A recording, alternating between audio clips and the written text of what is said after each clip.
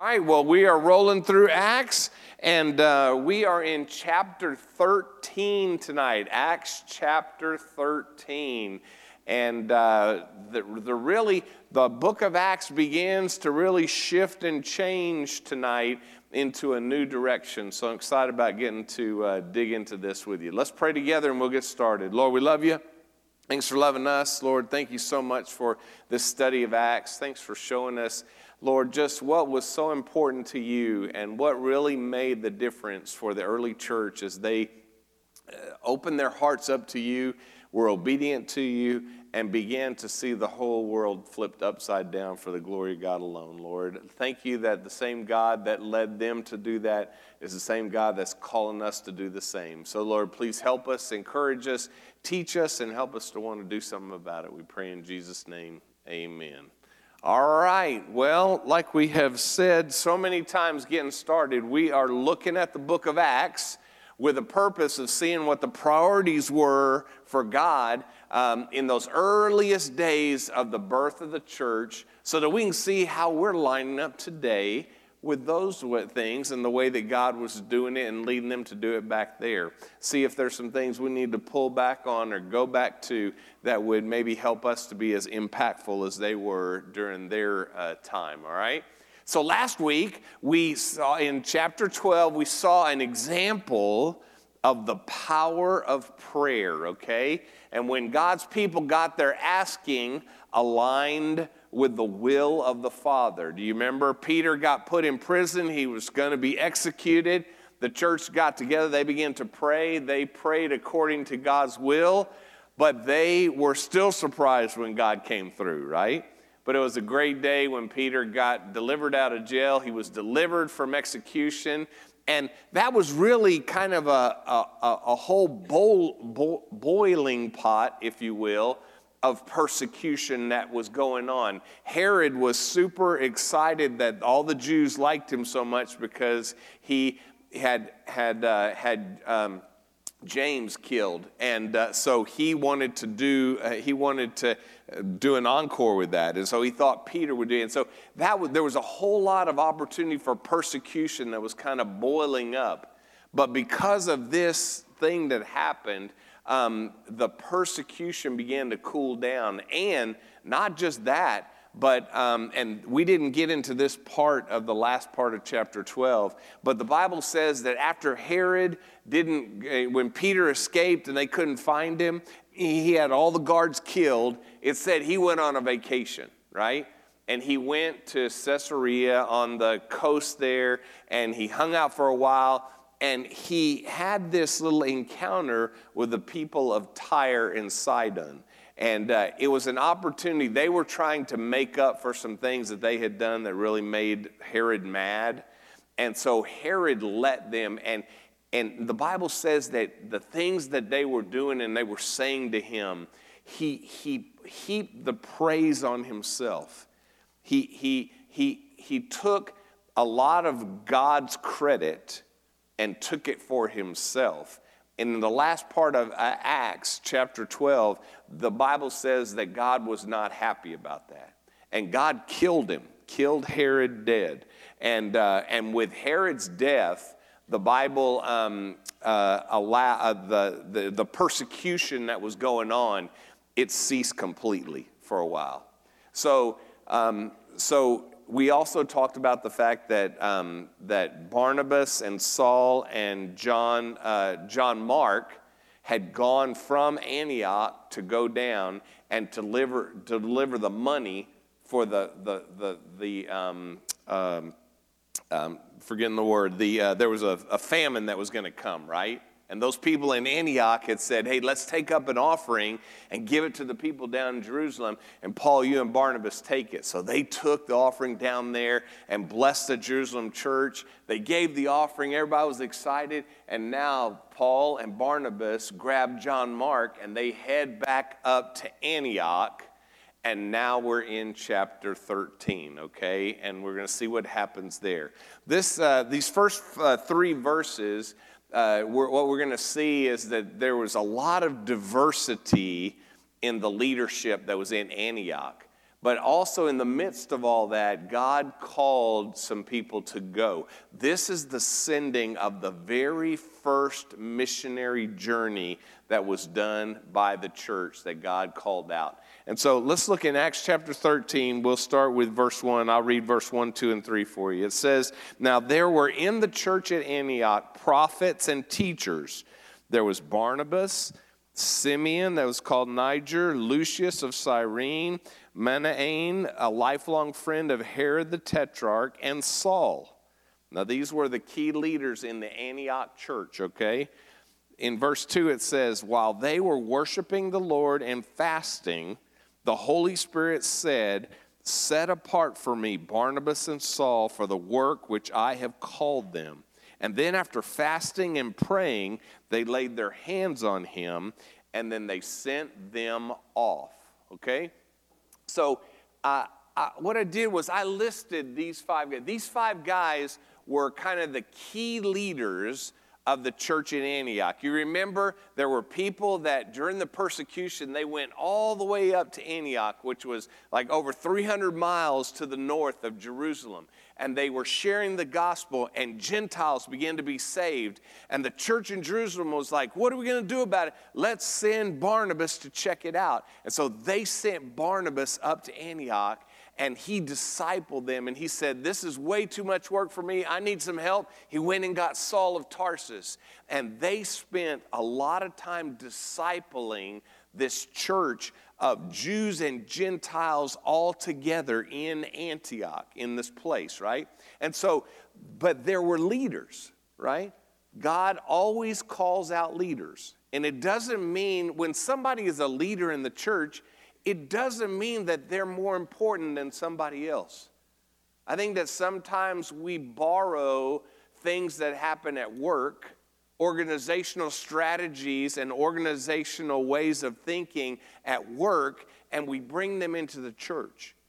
Listen, I am not any more important than Jim. Jim is so faithful. Every Sunday, he is on the soundboard, either in that big honking room next door or over at Lee Summit, or he's over in the youth building. Sometimes he's back there in this building. He is always doing what he does for the Lord and make sound happen, all right? So let's first of all give it up for him, all right? He's an unsung hero, all right? Just like Travis and Alex back there that are very jealous that I'm talking about him and not them, all right? No, I'm teasing, all right? But here's the thing. I'm not more important in this church than Jim. And Jim's not more important than me. And whatever God has called you to do, it doesn't mean we're not more important because of a position. God calls and makes and readies people to do what he wants them and needs them to do, right? I hope that you don't think that I'm the smartest guy in the world. But I do hope that you think that God placed me in the seat that I'm in because he knows what we need, right? I'm not in this position because I'm the smartest person in the world. I'm just in this position because God, in all the way that he shaped me in my life, readied me for this. And I'm taking all that he is and all that he's shown me and all that I am and trying to do my best for you in it, right? Just like Jim is every Sunday back there pulling the bars and making us sound good and all those kinds of things, right? Leaders are not important. They're not more important than anybody else. They're just where God asks them to be. And the question is, are you where God asks you to be? You're not more or less because of the seat you're sitting in. You're more or less because you said yes to God, right? So in this church, there were 5 people that God had raised up in leadership, right? And here they are. First of all was Barnabas. Now, Barnabas was a Jewish guy who was from Cyprus. Cyprus is where we're going to hear a little bit more about Cyprus in a little bit. I'll show you actually where it is. But it's an island in the middle of the Mediterranean Ocean. He's a Jew from an island in the middle of the Mediterranean Sea, all right? And then along with him is Simon. Simon was a Jewish guy, but he was a black man, right? And he was also somebody that was very connected with Roman culture. He knew Roman culture. He knew the ins and outs of the Gentile culture, right? Then you've got another guy whose name is Lucius. He was from North Africa, all right? You'll see on the map but he was all the way from North Africa. And he's one of the leaders in Antioch.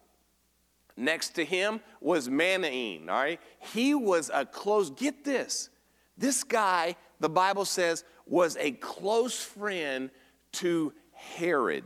Not the Herod that just died, but the Herod before that, the Herod that cut off John the Baptist's head.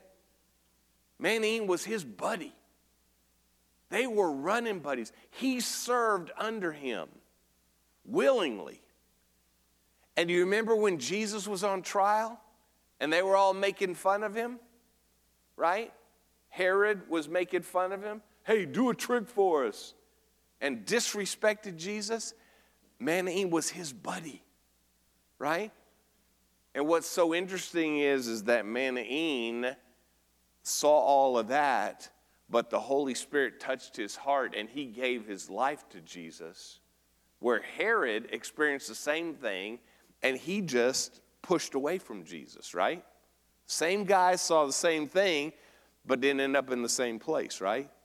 But Manaen was best buddies with the guy that chopped off John the Baptist's head and disrespected the Lord Jesus Christ. And now his life has changed in a new direction, and he's one of the leaders in this church. And then they're sitting there next to Saul of Tarsus. He was a rabbi-trained Jew.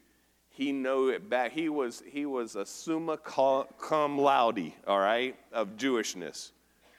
And these 5 guys from different places, different backgrounds, different ethnic, all kinds of things coming together, and they were leading with excellence in the church in Antioch, all right? It wasn't an accident that was happening. These who were diverse in their backgrounds became one in the Lord Jesus as they came together in Antioch. They became closer and closer to each other because they became closer and closer to the Lord. Don't miss that statement. These 5 leaders got closer and closer to each other because they got closer and closer to the Lord, right? And so their practice of fasting and praying together and worshiping together allowed them to lead together and hear from the Lord, okay? Now, I don't want you to miss this, because what is true for these guys and what God called them to do in leadership is also true for your family. It's also true for your life group. It's also true for your workplace. And here's what I mean by that. This is what happened with them. There were 5 leaders from different places all over the place, right? But Jesus was in the middle of it all, right? But look what happened. As they got closer and closer to Jesus, they also got closer and closer to each other.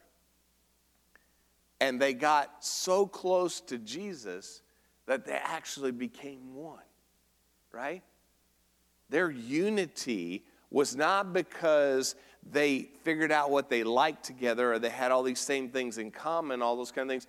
Their unity came because they got over themselves and got totally into the Lord Jesus. They got over what they wanted and got into what Jesus wanted. They got over what they had been taught, and they got into what Jesus was teaching them. Does that make sense? Okay? So think about your family. Maybe your family looks like this. Mom's over here, dad's over here, kids over there, all over the place. Your job is not to go after your family. Your job is to go after Jesus. Right? Because if you will make Jesus the center point of you, and as he works in them to make himself the center point of them, the closer everybody gets to Jesus, the closer the closer we will get to unity, right? You see, I've seen a lot of families that are like that, right? And mama's trying to line everybody up. And I'm not talking about kids, I'm talking about adult children. Every time they get together, she's talking about, how come you don't ever go to church? Or how come you go to that church? Or how come you read that Bible? Or how come you this or that or the other? Listen, the target is what matters, right? Not everybody's going to listen to the same Jesus music, but Jesus can work through Jesus music of many different ways to get people to himself, right? Your family isn't going to come together because your kids do everything that you do. Your family's going to come together because everybody is getting closer and closer to Jesus. And then all the things that divide us, all the things that separate us, all the things that we could argue about, well, I like this, but he likes that, but she likes the other. Those things, like the old song, grow strangely dim in the light of his glory and his grace and his presence, right? You see? Maybe at work, maybe your workplace looks like this. You know? I'm hearing a lot of guys that work over at Arrowhead talking about the Lord. And I hear a lot of them talking about, I hear sometimes other workplaces. In fact, I know a guy who he lost his job for TI in North Dallas. He was a project manager making a lot of money, and he lost his job with them. And he was really praying, Lord, what do you want me to do? And God put it on his heart to begin to work with CEOs of major organizations in North Dallas who didn't just want to make a bunch of money, but wanted their businesses to, in every way possible, reflect and honor and serve the Lord Jesus Christ. And he started out with 8 guys. And now he has I think he has about 5 groups of 6 to 8 guys all over North Dallas. And they get together every week for the purpose of figuring out, yeah, we want to make money, but what are we going to do with that money? Yeah, we want to hire people, but what do we want to influence those people to do in the midst of what we do?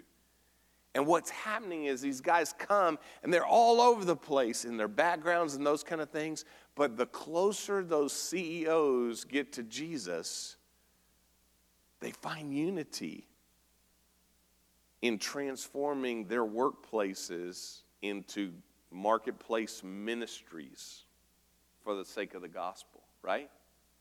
And so whether it's your family, whether it's your church, whether it's your job, whether it's your city, your nation, whatever else, the way we get from here to there is not by tolerating each other's differences, but by putting on fully the Lord Jesus Christ, right? And that's what was happening in Antioch with the leadership with it. That's why they were unified. Because this wasn't about how different they were. It was about how same they were in their identity in Jesus Christ, right? So the Holy Spirit was all a part of all that, right?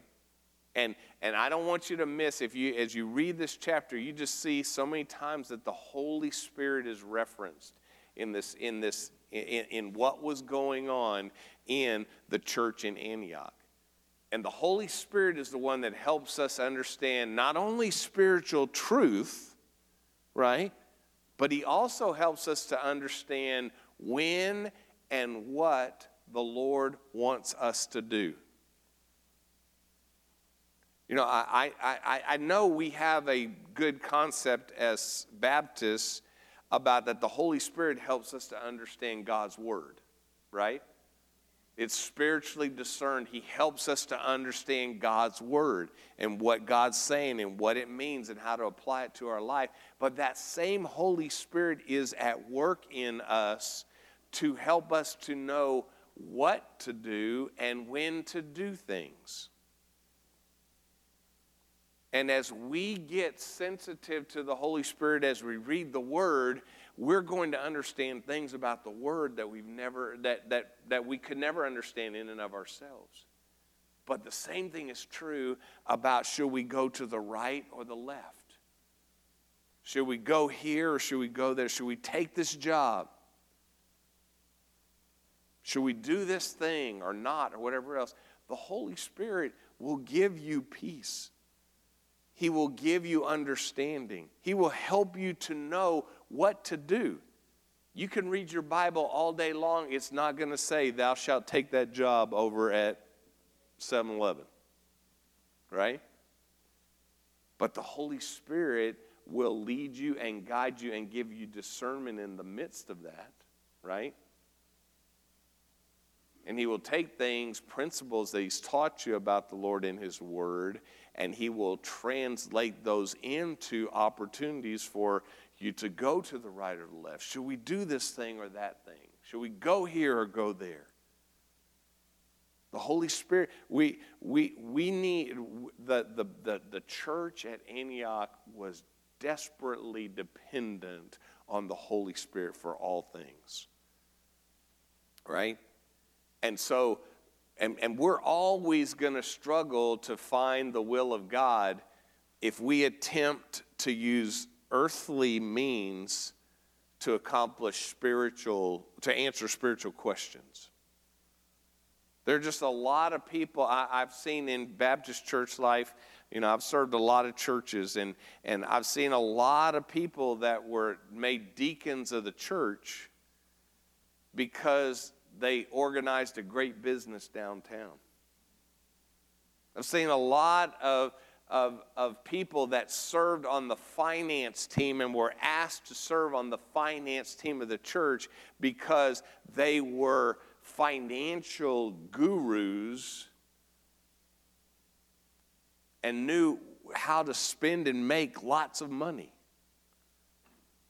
And while those principles do help us at times, if you're trying to solve spiritual questions about spending apart from faith and apart from hearing from the Lord, listen, I promise you that, that Colin Powell would never have told the children of Israel to walk around 7 days in a row and then the last day do 7 times and then blow a trumpet and it's all going to come down. That's not in the War Manual playbook, right? And so it's important to know those kind of things.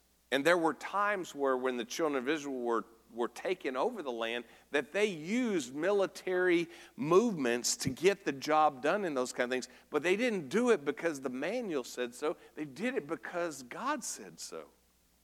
Right?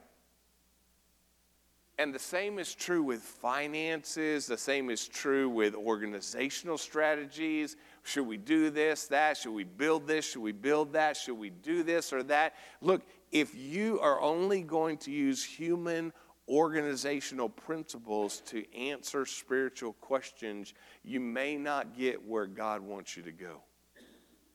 Right? And so we need to know finance, but we need to know it less than we know the voice of the Holy Spirit. Right? And we need to know organizational things, and we need to know legal things as a church, and we need to know demographic things, and we need to know cultural things, and we need to know all kinds of things, but we better make sure that we know those a little bit less than we know the Holy Spirit and hear that voice. Are you with me? Right? That's true for parenting. That's true for marriage. If you're getting all your clues for marriage out of the book that you buy at Barnes & Noble,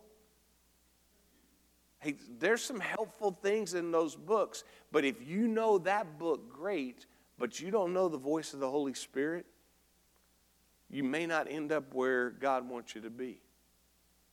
The same is true with family. The same is true with your job, with career paths, all those kind of things. The people at Antioch were desperately dependent on the Holy Spirit. They heard from the Holy Spirit. And he was always faithful to help them to hear spiritual answers to spiritual questions that were in play, right? What did Jesus say? Jesus was about to be taken from this earth. He had walked with the disciples. He had taught them everything that he knew about the Father. He had shown them the Father because he was God in a bod, right? He showed them the way God would do it. And then that night before he is about to be betrayed and then crucified and then 40 days later be taken up into heaven, what did he say to the disciples? In John 14, he said, hey, if you love me, you're going to keep my commandments. And I'm going to ask the Father, and I am going to give you another counselor that's going to be with you forever. I'm not going to be with you forever, but I'm going to send you a counselor that will be with you forever. He is the Spirit of truth. The world can't accept him because it doesn't see him or know him, but you're going to know him because he's going to live in you, he's going to live with you, and he's going to live in you. And then down toward the bottom of that passage, he says, I'm not going to leave you as orphans. I'm going to come to you. All this I've spoken, Jesus said, while I'm with you, while I'm in the bod with you, right? But the counselor, the Holy Spirit, who the Father is going to send in my name, will teach you all things. He will remind you of everything that I have said to you. Peace I live with you. Peace I give to you. I don't give like the world gives. Don't let your hearts be troubled. Don't let your hearts be afraid. All of that he was talking, well, Jesus, what are we going to do? What are we going to do? The Father's going to send the counselor. I'm not here for a long time, but he is here forever. I'm not going to leave you like an orphan. Don't keep looking for me. Look for the Holy Spirit. Because he's going to remind you of all the stuff I taught you, right? Because he's God the Spirit, who's teaching and reminding us what God the Son said, who taught us what God the Father is, the blessed three in one, right? So the church at Antioch was amazingly fruitful and powerful, not because they were organized, but because the Holy Spirit, they were desperately dependent on the Holy Spirit. And the same is true for us, right? And in the midst of all that, the Holy Spirit says, hey, I want you to set aside Barnabas and Saul for a work to which I have called them. When's the last time you were in a prayer meeting and the Lord called you out to something? doesn't happen every day. It doesn't happen all the time. God decides when he's going to call to do what or whatever else. But so I'm not saying that. But what I am saying is, when's the last time that God said to you in the midst of your morning devotion, hey, today I got something I need you to do? In the midst of a sermon at the end, maybe the invitation is being given, and all of a sudden in your heart, the Holy Spirit speaks to your heart, and if and when it happens to you, you will know. I've had a few times in my life when it happened. The time that I remember best was when I was a little 6th grade going into 7th grade. And I was at missions camp that week, RA camp, and we had been doing all stuff all week long, little RA towhead boys do or whatever else. And it was the last day, and the missionary was sharing about his call that God had put on his life and what he had gone over. I think he went to Africa, and he showed us he was dressed in his garb and had all of his African stuff that he had brought over, whatever else. And I don't remember much about all that, but I do know that I remember he said these words: God is going to call some of you to serve him full time, vocationally. And when he does, don't be afraid. Just say, here I am, send me. And trust God and he'll lead you. And as a dumb little kid that hardly listened to anybody or whatever else, I heard the Holy Spirit as if louder than if he had been with a megaphone in my ear saying, you are one of those. And I knew it was him because before that, all I ever wanted to be was a marine biologist. But from that day forward, I never thought about being a marine biologist again because I knew my destiny was something different. Not because I wanted it, but because God wanted it for me, because he spoke, right? And I understood that just as clearly as I understood, for God so loved the world that he gave his only begotten Son, that whosoever believeth in him would not perish but have everlasting life. The same Spirit that resonated, John 3:16, resonated, this is what I want you to do, Jeff, right? And that's what happened that day for Paul and for Barnabas, Saul and Barnabas, right? They're in a prayer meeting and God says, Barnabas, Saul, set them aside. I've got something I want them to do. And that leads us to the very first missionary journey, all right? We're going to talk about part 1 of that tonight, and then we'll finish up with part 2 of it, which happens in Acts 14. Next week. We're not going to go through a lot of it, of the whole chapter, but I do want to show you the map that is in play. Is this a little? No, it doesn't have a thing. All right. So if you'll notice, right, this doesn't have a Z. Okay. You'll notice right here above my hand, you'll see where we got Judea right here, and if you go up the coast, there's Phoenicia. And then you see where the blue line starts right there? That blue line is the first part of the journey. That's where they went. They started in Antioch, and they went over to the coast and caught a boat. And guess where they went to first? The island of Cyprus. Who was from Cyprus? Barnabas. All right? God told me to say this to somebody here, and again, I'm just saying it because I remember weird things at weird times, and I know they're for God reasons. I remember when I was at seminary and I was finishing up, I was in my last semester, had no idea where I was going to go serve. I had left a church to go finish up seminary. Me and Lisa finished up. She had a baby. We need a job, all those kind of things, and we're just praying. And I said, Lord, I will go anywhere. I'll even go to the far land of Alabama if you want me to, okay? Right? And so I had interviewed with some churches in Alabama, all across. They had come to Southwestern Seminary and interviewing those kind of things. And man, but God just was never on any of that. And I remember going to my boss. I worked down the print shop of the seminary, and I said, Phil, I said, I've got this one church that really wants me, but it's in a church that I've already served before. I feel like I'm just like being lazy, right? There's a whole world, and God's sending me back to Lockhart, Texas. What's up with that? And Phil, who had run the print press for years and years and was a godly man, he just said, Jim, I'm going to tell you the truth. More times than not around here, I've seen God send his men and women back to the places that they came from than him sending them on the other side of the world. He said, because you already know the culture, you already know the people, and you already have the relationships, and now you can take the things that God has taught you and you can pour those into the relationships that you already have.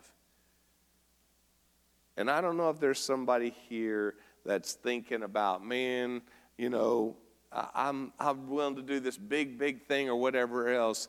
Maybe God's calling you to start right where you are. Maybe you're praying about going somewhere way out there. God wants you to just go across the street. Or maybe across the table. But Barnabas, his first place to get to go was where he had been from. Right? So let me read a little bit of that real quick, and then just the first part of chapter, starting with verse 4. It says, so after they were set aside by the church, the Bible says that they were sent out by the Holy Spirit. They went down to Seleucia, and then they sailed across to Cyprus. And when they arrived at Salamis, they proclaimed the word in the synagogues of the Jews. And they had John Mark to assist them. When they had gone through the whole island, see Cyprus there, they went all the way across to the other side of the island, telling people about Jesus. They got as far as Paphos. They came upon this magician, a Jewish false prophet named Bar-Jesus. He was with the proconsul Sergius Paulus, a man of intelligence who summoned Barnabas and Saul, and he wanted to hear about the word of God. But Elymas, the magician, which was the Bar-Jesus, opposed them, seeking to turn the proconsul away from faith. But Saul, who was also called Paul, filled with the Holy Spirit, looked intently at Bar-Jesus and said, you son of the devil, the enemy of all righteousness, full of deceit and villainy, will you stop making crooked the straight paths of the Lord? So now, behold, the hand of the Lord is upon you. You're going to be blind and unable to see the sun for a time. And immediately mist and darkness fell upon him, and he went about seeking people to lead him by the hand. The proconsul believed, and then everything that believed when he saw everything that had occurred, and he was astonished at the teaching of the Lord. Okay, here's what happens right there, okay? Barnabas and Saul, they travel by ship over to Cyprus, and they walk all the way to the other side of the island proclaiming the word of the Lord. By the way, this missionary journey, this first missionary journey, which was mostly done by walking. When they weren't in a boat, they were walking. Guess how many miles the whole missionary journey was? Miles. Over 1,200 miles. Right? That's like walking to Denver and back. Is about the same distance that this first missionary journey was, okay? They were accompanied by young John Mark that they had brought back from Jerusalem. Remember where the prayer meeting was, where they were praying for Peter to get out? That was at John Mark's house. So they brought John Mark with them to Antioch and then took them on this missionary journey with them, and he assisted them. They would always go to synagogues first, and then they would spread the message out to the Gentiles in that community. That was the plan that God gave them. And all their missionary journeys, they did the same thing in that way, all right? They traveled to Paphos on the other side of Cyprus, which was the Roman capital of that island. And they were able to minister to Sergius Paulus, the proconsul of the island. The proconsul was the Roman governor in charge of the whole thing. He was the biggest cheese on the whole island, all right? Now, this guy's name was Bar Jesus, which means son of Jesus, all right? Now, Jesus was a very common name, all right? It was a very common name back then, all right? So his daddy's name was Jesus too, and his name was Bar Jesus. When the man named son of Jesus opposed Paul, he was declared a son of the devil, all right? Paul was a little play on words right there. Your name means son of Jesus, but you're really acting like a son of the devil, right? And here's what the Lord's going to do about it. And Paul blinded through the Holy Spirit. He was blinded. That was Paul's first miracle that he had performed, right? And this event led to the proconsul. When the proconsul saw this going on, he was like, man, this Jesus is real. I want some of that. And he became a believer in the Lord Jesus. And all of that, they were desperately dependent on the Holy Spirit. Where to go, what to say, who to blind, and who to tell about Jesus. And the Holy Spirit leads them to be able to witness to the most powerful person on the whole island, right? Now, to him who is able to do immeasurably more than you could ever ask or imagine, desperate for the Holy Spirit to show up, right? All right, as you go on through the rest of the chapter, and we're just going to make this real quick. I'm not going to read it for you, but there are a couple of things that happen right here, and then we'll pick up with this next week about as they go to the next place that they go. But there's a couple of things that happen that you'll notice here. First of all, after Cyprus, Saul isn't called Saul anymore. He's called Paul. All right? So his name changes from the island. During this missionary journey, after this initial thing that happens through the Holy Spirit at Cyprus, Saul is never called Saul anymore. He's called Paul. Another thing that you'll notice in the scriptures is after Cyprus, Barnabas and Saul is the way that they were known, right? They were always known as Barnabas and Saul. Barnabas and Saul. But after Cyprus, except for one time in the Bible, I believe, it's always Paul and Barnabas. There's a shift that changes in the leadership, a shift that changes in, Barnabas was a big part of getting Saul started right. He was a big person who he invited him into Antioch. He invited him in to meet and know the disciples, right?